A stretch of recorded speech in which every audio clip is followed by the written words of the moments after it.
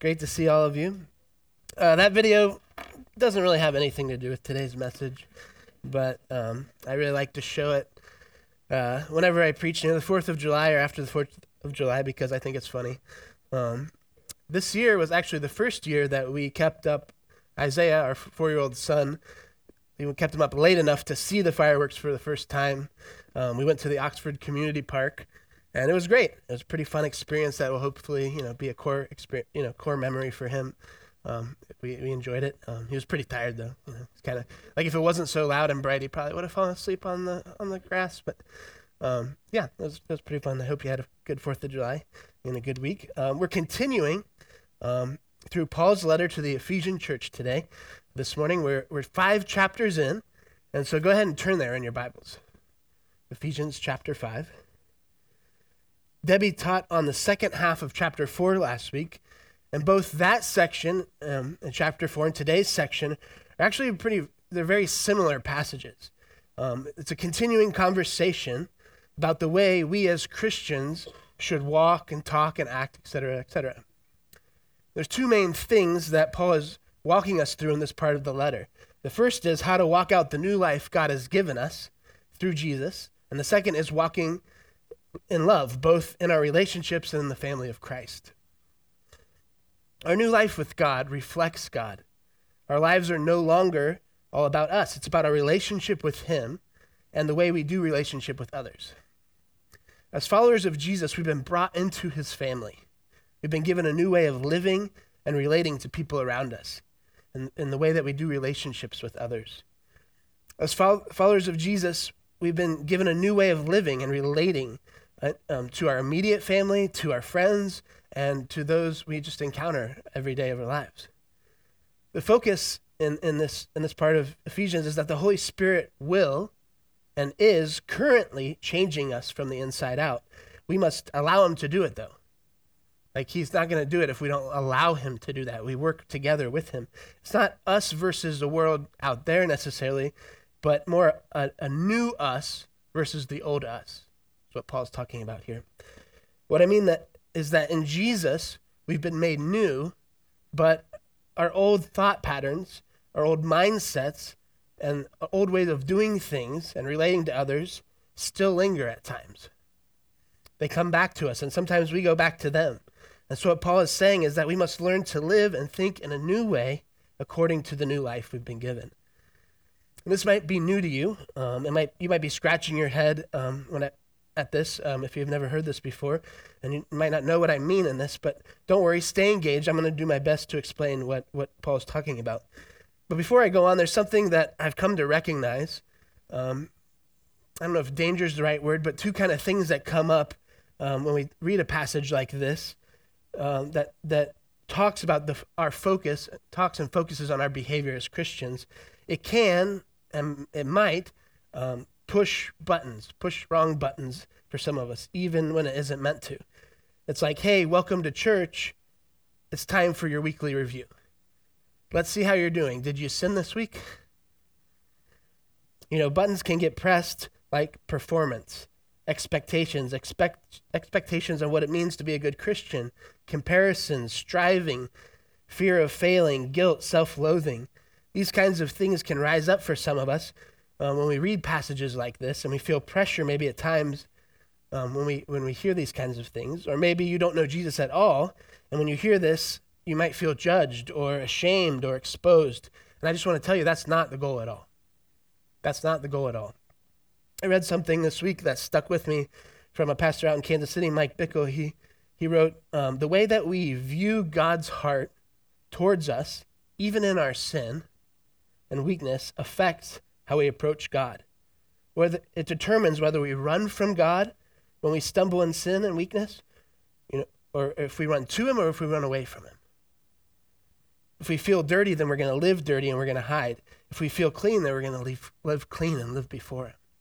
And so one of the greatest needs for all of humanity is the assurance that we're enjoyed by God, even in our weakness. He doesn't enjoy sin, but even in our weakness, He enjoys us. He likes us. He wants to be around us. He enjoys you. We were created with a longing to know that God delights in us and He enjoys us. Micah 7:18-19 says, God pardons iniquity, that's sin, because he delights in mercy and love and kindness. He has compassion on us, and he will destroy the power of sin in our lives and cast our sins into the sea and remember them no more. One of the most important things to know is that God loves you. He cares for you. He wants to give you life to the fullest, beyond anything you can imagine. Love, joy, peace, and being made right in your spirit and soul. He wants to set us free from condemnation, suffering, self-punishment, cycles of brokenness, and addictions. So what am I talking about today? What is the writer of Ephesians talking about? He's calling us into a better way of life and love based on Jesus so that we can walk in the things that God has for us. I want you to think about, if you've been following with us in this series, what we've been going through in this awesome book of Ephesians is our identity in Christ and what it means for us. As born-again believers, followers of Jesus, it means we're human beings that God has rescued and awakened and revived spiritually. We're people who are spiritually, emotionally, and relationally dead. God has made us alive. We're people who have received something that we didn't earn, but we were given it through his love and grace and forgiveness. God has restored relationship with us. Yes, we still make mistakes. Yes, we still feel pain. We still hurt other people at times, but God has made us with new capacities for relationship.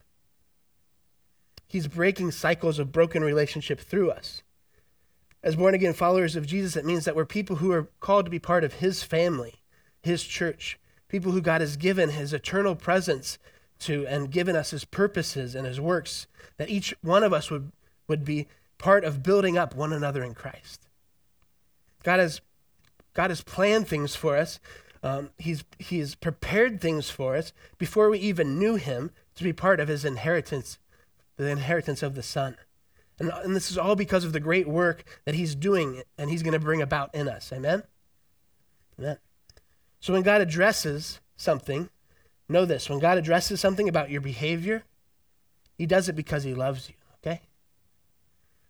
I know this from a lot of personal experience. He does this because he knows that whatever it is that he's addressing is either hurting you, hurting me, or it's hurting those around us, or it's getting in the way of you and I becoming the people God has called us to be, in the way he desires for us to live with him. So let's pray, and then we'll jump into the text. So God, we thank you. Father, we thank you for today. I thank you for everybody in this room. I thank you that you're here with us right now. You're here right now, God. You want to be here with us because you enjoy us, God. You want to be with us, God. I said that would sink in this morning, that you really, really like us. I ask that you would come close today by the power of your Spirit. Magnify Jesus to us this morning. Give us hope and faith to what it is we've been called to in Jesus. I ask that you would silence the accuser this morning, that your Holy Spirit would remind us of our God-given identity as righteous sons and daughters of God. I thank you that your goodness and your kindness draws us to repentance. And so I ask you to do it again today. In Jesus' name, amen. All right, Ephesians 5:1. Let's read it, starting in verse 1.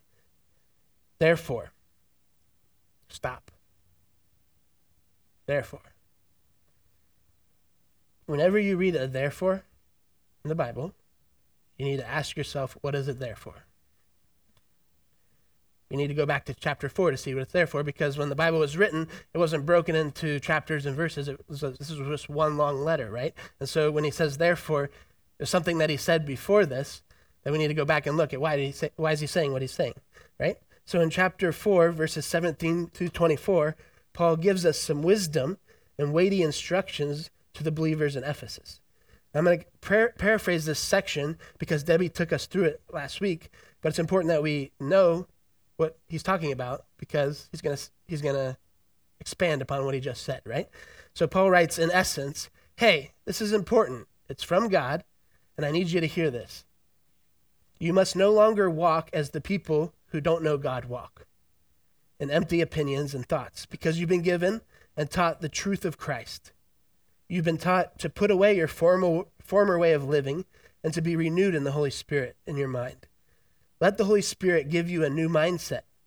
Clothe yourselves with the new self, created according to the likeness of God in true righteousness and holiness. So he's saying, you know this, you've been taught this, you've been living this. So, therefore, now 5:1, be imitators of God as beloved children, and walk in love as Christ loved us and gave himself up for us, a fragrant offering and sacrifice to God. And he goes on, but sexual immorality and all impurity or covetousness must not even be named among you, as it is proper among the saints.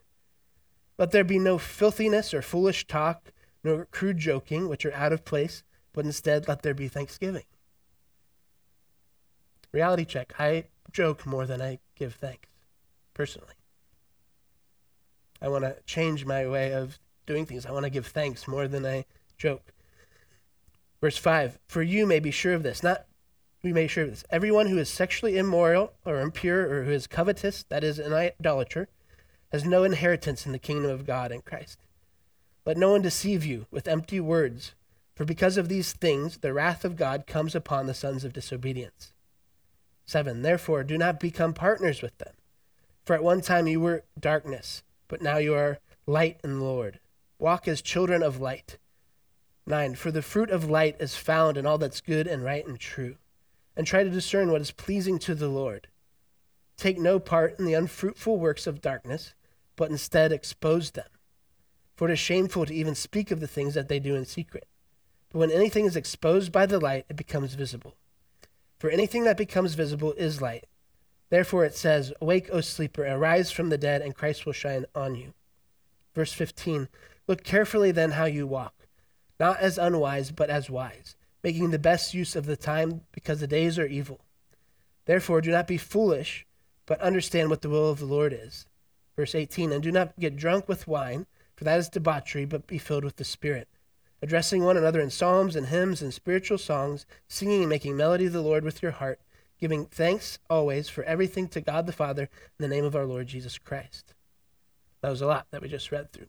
But one thing that we have to learn here is that Paul says don't get drunk on wine. He doesn't say anything about beer or whiskey or... I'm just joking. I'm just joking. We'll talk about that later.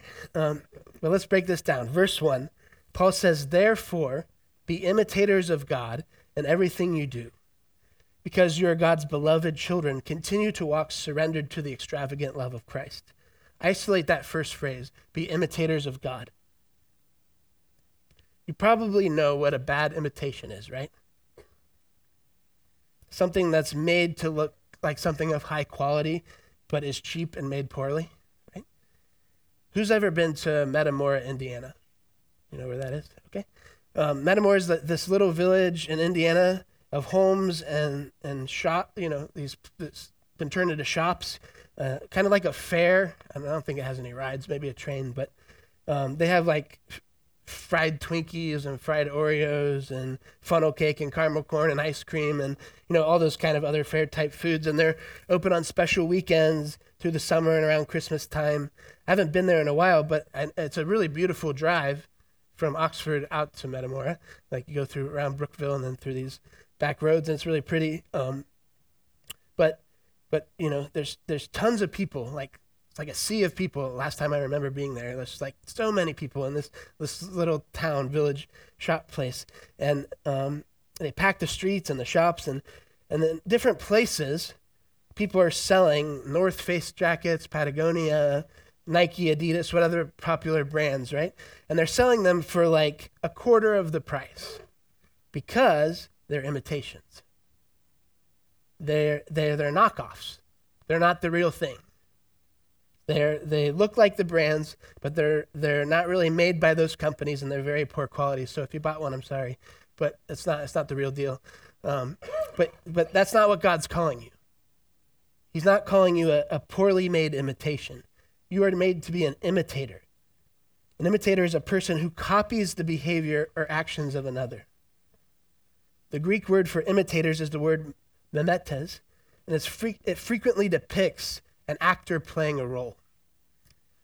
God wants to fill you and I with his thoughts, his way of thinking, his love, his deeds, his character, not so that we can merely play a role but in such a way that our lives naturally mimic the life of Jesus. Because we've been remade to be just like him. We've been made of the same stuff Jesus is made of.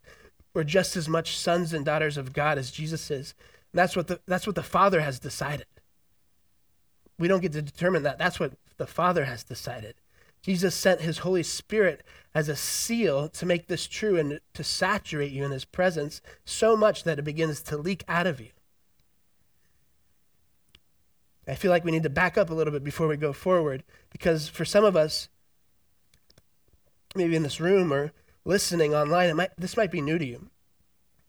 All the way back in the beginning of time, as we know it, God created humanity to live in relationship with him and to be his partners on the earth. And when God originally designed humans, he created us for a relationship with him. He gave us an identity and a purpose and a destiny. I don't have time to dive into all the areas of that this morning, but he set us up to be a family with him, to learn from him and reflect him through our lives and relationships to the rest of creation, actually. For that to be on display to the rest of creation. In the original design, we're made for intimate relationship between God and us. We're created in the image and likeness of God. We're made to be co-regents with God, exercising his dominion and kingdom on the earth. And the enemy comes in and he sows lies and deceits and tells humanity that we're lacking something, that God is holding out on us, that he didn't really make us in his image and likeness, and that we need to find it and take it for ourselves. And through the lens of these lies, humanity looks upon things that we're not created for and desires them. And by partaking in those things, we break our relationship with God, and we take sin and death into our lives. This act of rebellion and disobedience becomes a mark on all of humanity after this, and humanity is now defined by this sin and brokenness. And there's problems that are introduced when this happens. God and mankind's relationship is estranged. There's separation. There's a need for forgiveness and sacrifice and atonement. The image of God is fractured and broken in humanity. We still hold on to a part of it, but it's mired. It doesn't look like it's supposed to look. We're not reflecting God clearly. We're born with a sinful nature. Pain, sickness, and death are introduced. Dominion and authority in the spirit is given over to Satan on the earth. Satan becomes the little g god of this world. And how are we flawed? Well, humanity's relationship with God themselves and others become flawed. Humanity becomes inwardly focused, all about me. Only giving to others to receive more for ourselves, this selfish thing. Human relationships are disordered between men and women, husband and wives, parents and children, brothers and sisters, blame shifting, greed, stealing, murder, taking advantage of others. This is introduced, and it continues and cycles on and on and on, right? We're aware of this, right? We've seen that, right, in the world around us. In our lost state, we imitate sin and brokenness. Lacking the fullness of what we were created for, a deeper and deeper hunger goes unfulfilled. And humanity looks everywhere other than God to meet our desires.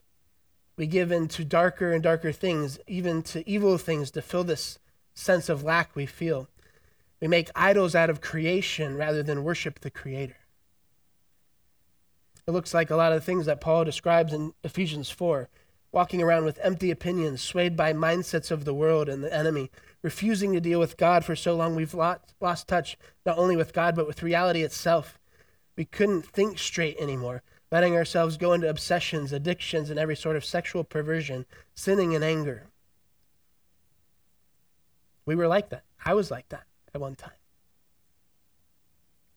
Maybe you weren't like that, but I was like that at one time. And Jesus comes to set things right. And he comes as our example of how to live. Jesus comes with perfect relationship with God. He shows us a father and son relationship. He lays down his life for us. He's the visible image of the invisible God. He displays the nature of God, mercy, love, and kindness. He binds the authority of Satan and drives him out, and he ushers in the kingdom of God. Jesus comes as the perfect man, no sin, not giving into the lusts of the flesh. He has control over himself and his desires, and he submits them to the Father. No human before him was able to do this. The heroes of faith in the Old Testament, they couldn't do it. They had flaws. No human before him was able to do this. Jesus breaks the cycle of human sin, selfishness, and brokenness with his submission to the Father. So the solution that God brings us, God gives himself as a sacrifice to bring us back into relationship with him. Jesus is offered as the payment required by the law for the whole world. He brings us the ability to know God as our Father, and we become beloved children of God. We're crucified and resurrected with Jesus. Our sinful nature is killed on the cross, and we're born again as a new creation. Jesus triumphs over the powers of darkness and reclaims all authority on the earth, and he's given kingship in heaven and earth by the Father. And we're sent out under his commissioning to reflect the love of God to the world around us, remade in his image and likeness. So the problem was before we gave our lives to Christ, right? We were slaves to sin. We were cut off from awareness of God, dead to the voice of God, dead to the Spirit of God and the life of God. We had no way out. Sin was at the core. It was our default, okay? And God came to us to invite us back into relationship, an even better relationship with him, and he made it possible. He did the hard part. This is the good news. God has forever broken the cycle of sin and death through Jesus. Forever. Jesus has brought the kingdom of God into the earth, and it's continuing to break into your life, into my life, into our relationships. The hardest situations, the hardest circumstances are not off limits for God. He wants to break in. He wants to bring his presence into those places, into our bodies, into our minds. With his life, death, and resurrection, Jesus brings us out of death into his life. As new creations in him, our default now is children of God. No longer sin, but children of God. We've been made right in our very being. We've become dead to sin and alive to Christ. We've become born again and made new. So now, Paul says, he's writing, don't live like you used to live, but live like Jesus lives. You've been remade in his image and likeness to follow him. He's the way, and he's the truth of this new life. Therefore, Paul says, be imitators of God. Imitate Jesus in all you say and do. I love the way that the Message Bible paraphrases Ephesians 5. So let's read it. We're going to read the whole thing again. This is from the Message. It's a paraphrase translation. So chapter 5, verse 1 again. Watch what God does, and then you do it. Imitate God, right? Like children who learned proper behavior from their parents. Mostly what God does is love you. Keep company with him and learn a life of love. Observe how Christ loved us. His love was not cautious, but extravagant. He didn't love in order to get something from us, but to give everything of himself to us. Love like that. Love like that. Verse 3, don't allow love to turn into lust, setting off a downhill slide into sexual promiscuity, filthy practices, or bullying greed. Though some tongues love the taste of gossip, those who follow Jesus have better use for language than that. Don't talk dirty or silly. That kind of talk doesn't fit our style. Thanksgiving is our dialect. Verse 5, you can be sure that using people or religion or things just for what you can get out of them, the usual variations of idolatry, will get you nowhere. And certainly nowhere near the kingdom of Christ, the kingdom of God. Don't let yourselves be taken in by religious smooth talk. God gets furious with people who are full of religious sales talk, but don't want anything to do with them. Don't even hang around people like that. Verse 8, you groped your way through that murk once, but no longer. You're out in the open now. The bright light of Christ makes your way plain. So no more stumbling around. Get on with it. The good, the light, the true. These are the actions appropriate for daylight hours. Figure out what will please Christ and then do it. Don't waste your time on useless work. Verse 11, mere busy work, the barren pursuits of darkness. Expose these things for the sham they are. It's a scandal when people waste their lives on things they must do in darkness where no one will see. Wake up, wake up from your sleep. Climb out of your coffins. Christ will show you the light. So watch your step. Use your head. Make the most of every chance you get. These are desperate times. Don't live carelessly, unthinkingly. Make sure you understand what the Master wants. Verse 18, don't drink too much wine. That cheapens your life. Drink the Spirit of God, huge draughts of him. Sing hymns instead of drinking songs. Sing songs from your heart to Christ. Sing praises over everything and everyone. Any excuse for a song to God the Father in the name of our Master, Jesus Christ. Colossians chapter 3, Paul's writing again, another letter to the church in Colossae, and he writes the same thing to them in a slightly different ways. He writes, you've been raised with Christ, so seek the things that are above where Christ is seated at the right hand of God. Set your minds on things that are above, not the things on the earth. For you have died, and your life is hidden with Christ. Put to death, therefore, what is earthly in you, sexual immorality, impurity, passions, evil desires, covetousness, which is idolatry. On account of these things, the wrath of God is coming. And these things too you once walked when you were living in them, but now you must put them away. You must put on the new self, which is being renewed in the knowledge after the image of its creator. I think John Richter used this phrase a few weeks ago. God loved the hell out of us. Do you remember him saying that? Something like that. God loves us so much that it drives hell out of us. If God loved the hell out of us, why would we let it back in? Right? Why would we let it back in? But we do. I've done it before. I've let it back in my life. Ephesians 5:5, Paul writes and says, those who allow hell back into their lives, into their relationships, have no inheritance in the kingdom of God. What he's saying here is that if we entertain and bring the kingdom of darkness into our lives again, into the way that we do relationships, into the way that we relate to others, and into our sexuality, we're not walking like sons and daughters of the King. We're not walking in love when we do these things according to the kingdom of darkness. If we're walking in darkness, we've lost our ability to access the rule of reign of God in our lives. He says, don't go back to that. He says, walk in love. Love is the currency of the kingdom, and live in the light. As Christians, we're called to be a community whose conduct shines as a beacon to others, illuminating the way that God has intended life to be lived. Paul wrote that we should live as children of the light. Light produces good fruit, goodness, generosity towards others, righteousness, doing right in relation to God and humanity, and truth. These are the ways that you can please the Lord, he says in verse 10. Light exposes evil. The best way to get rid of evil is to drag it into the light. Evil thrives in darkness, but the moment you bring it into the light, its power diminishes.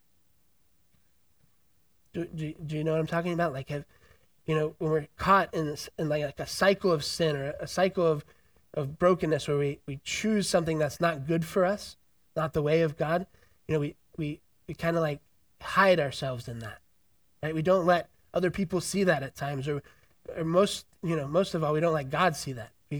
We hide from him, right? We feel like if we're exposed, he's gonna come down on us hard. But the reality, that's a lie from Satan. The reality is God wants us to bring that into the light, bring us into the light because of his love, and clean us up. He's not afraid of our messes. There's nothing that you can do that God's going to be surprised by and say, oh, I can't clean that up. Do you understand? There's nothing that you can do that God will be like, oh, that's out of my hands now. Like, he wants to bring anything, any problem, any issue, any hidden thing, anything that we don't want to get out. He wants to bring that and bring us into freedom and clean us up and set us in a new way of living and give us freedom over those things and give us power to live victoriously. The moment that we bring those things into the light, the power of those things diminish. The Holy Spirit wants to shine lights into the dark places in our lives where maybe we've hidden things, or where maybe we've locked those things up and haven't gone back to, but we haven't actually let God deal with. He wants to shine a light and bring those things out so he can bring us through a new way of thinking, a new way of living. The moment we do that, the power of evil is broken. So Paul continues in 5, verse 15 through 17. He says, make the most of every opportunity. Time is your most valuable possession. Paul wrote, be careful then how you live, not as unwise, but as wise, making the most of every opportunity because the days are evil. Don't waste your life away like a fool. Life is short. Live in this moment and make the most of every day. Don't let things just linger in the background. Bring them to the Lord. Come to the Lord. This makes me think of discipleship and spiritual formation. Our staff and leadership team has been going through and practicing spiritual formation through spiritual disciplines. Parker's been leading our staff team through this. It's been really awesome. Spiritual disciplines are those disciplines and practices found in Scripture that promote spiritual growth among believers in the gospel of Jesus. They're habits of devotion, habits of experiential Christianity that have been practiced by God's people since biblical times.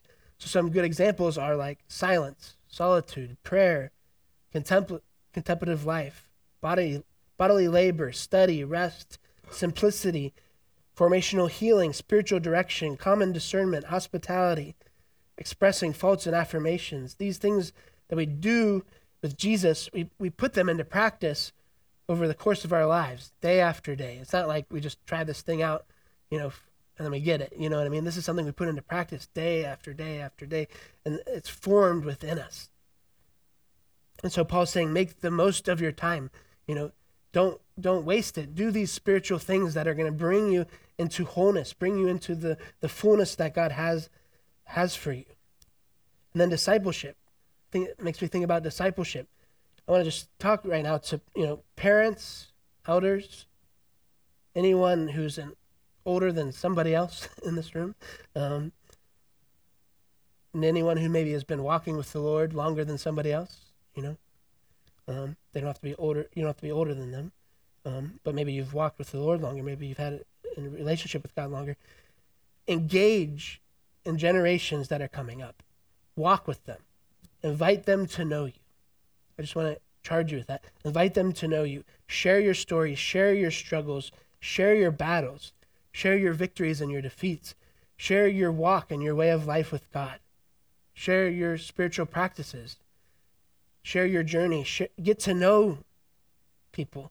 Encourage them to let themselves really be known by God. Not to hide in things. Not let God see something. Not to let others not see something. Let be known by God. Encourage people. Show them what that means. Just want to encourage you in that. Lastly, Paul contrasts the idea of escapism with substance abuse, getting drunk on wine, as he calls it, which leads to debauchery, with being filled with the Holy Spirit. He says, drink the Spirit of God, huge drafts of him. And in these verses, he uses filled in a present continuous tense. So it's like drink the Holy Spirit and keep drinking the Holy Spirit and keep doing it daily, more and more and more and more, right? Continuous. Do it again and again and be filled with the Spirit. Being filled with the Spirit leads to singing psalms, hymns, spiritual songs. It leads to worship, right, in our lives, like actually singing worship and then lives of worship, giving praise to God in our heart, giving thanks to God. It's the very opposite of gossip, grumbling, complaining. It's the characteristic of a Spirit-filled community, to be grateful for God in all things, in all places, and at all times. And it leads to mutual submission, as we see in the next section next week that Debbie's going to talk about. There's, this song idea. There's a song that's been going on between the Father and Son and Holy Spirit for all of time, right? And this mutual submission to one another and this oneness. And God invites us into that mutual submission. And it's kind of the song analogy that he's talking about. And so to wrap up, I think two key things that we need to take away from today and all of the things that Paul has been saying in this chapter are these. Number one, if you don't have a relationship with God, if you don't know Jesus, if you haven't given your life to him, if you haven't been born again, if you're stuck in cycles of regrets, if you're searching for more in life than where you currently are, you need to know that Jesus loves you. He wants relationship with you. It's not a list of do's and don'ts.